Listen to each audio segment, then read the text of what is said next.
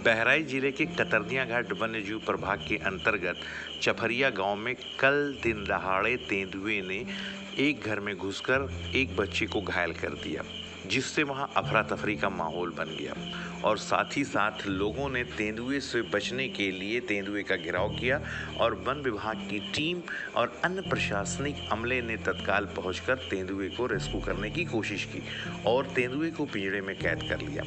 इस दौरान social media पर एक वीडियो वायरल हुआ जिसमें तेंदुए को ट्रैक्टर और ट्रॉली के माध्यम से जंगल के किसी दूसरी जगह पर छोड़े जाने की कार्रवाई की जा रही थी और लोग ट्रैक्टर पर लदे हुए उस तेंदुए को पिंजरे के अंदर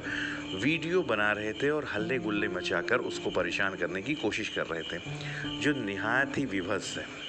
और साथ ही साथ सोशल मीडिया पर जो आज की डेट तक एक वायरल हो रही तस्वीर है, वीडियो है, जिसमें केरल में एक गर्भवती हथनी को अनानास में पटाखे खिलाकर मार दिया गया, वो भी बहुत ही विभत्स है। मानव वन्यजीव संघर्ष की ये दोनों दास्तानें कोई नई नहीं है, लेकिन सोशल मीडिया पर जिस तरीके से केरल में हुए इस घटना पर लोग संवेदनाएं प्रकट कर रहे हैं, काश कतरनिया घाट में हो रही इस घटना पर भी संवेदना प्रकट करते तो बेहतर होता। हालांकि दोनों घटनाओं की समानता है और केरल में हुई घटना काफ़ी जघन्य है क्योंकि वहाँ पढ़े लिखे लोग हैं और हम इस बात को मान चुके हैं कि हम लोग पढ़े लिखे नहीं हैं, यानी कि हम अनपढ़ गंवार हैं। खास करके कतरनिया घाट वन्यजीव प्रभाग से सटे हुए गांवों में जहां कई सालों से गैर सरकारी संगठन अंतर्राष्ट्रीय स्तर के और राष्ट्रीय स्तर के वन विभाग के साथ मिलकर मानव वन्यजीव संघर्षों को न्यून करने की कोशिश कर रहे हैं, लेकिन कुछ न कुछ ऐसे वजूहात होते हैं जिसकी वजह से तेंदुए भटक कर आबादी में आ जाते हैं। अच्छा, अगर वो तेंदुआ आदतन नरभक्षी नहीं है या कोई बाघ, तो एनटीसीए की गाइडलाइन के अनुसार उसे तत्काल रेस्क्यू करके जंगल के किसी दूसरे हैबिटेट में छोड़ा जाता है,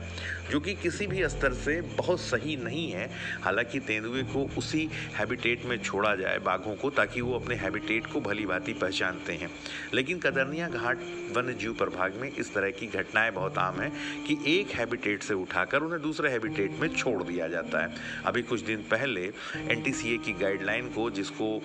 मैं पढ़ रहा था, उसमें लिखा हुआ था कि इस तरह की हरकत करने से बचा जाना चाहिए और काफ़ी दिनों से लोग ट्रेनिंग दे रहे हैं प्रशासनिक अमले को, वन विभाग के अमले को, लेकिन बार बार ये चीज़ हो रही है। अब पता नहीं कि उसको उसी टेरिटरी में छोड़ा गया, अलग छोड़ा गया, लेकिन ज़्यादातर इससे पूर्व की घटनाओं में उनको अलग ही टेरिटरी में शिफ्ट कर दिया जाता था। बहरहाल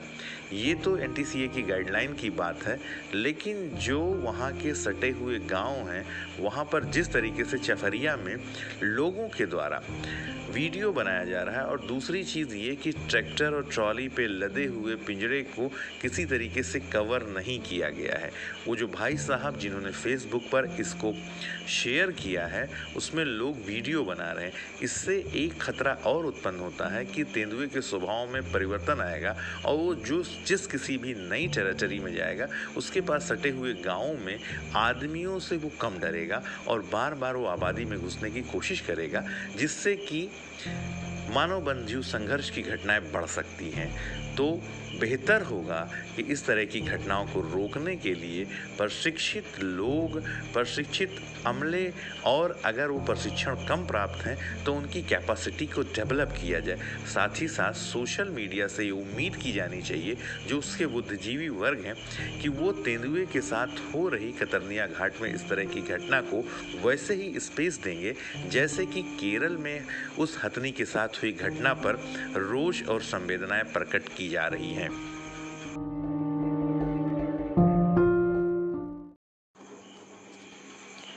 तेंदुए के साथ हुई इस घटना का जो वीडियो सोशल मीडिया पर वायरल है,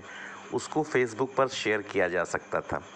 चूँकि एनटीसीए की गाइडलाइन है, इस वजह से उसको शेयर न कर रिकॉर्ड के माध्यम से बताया जाने की कोशिश की जा रही है कि इस तरह की घटना सोशल मीडिया पर शेयर ना किया जाए तो बेहतर है।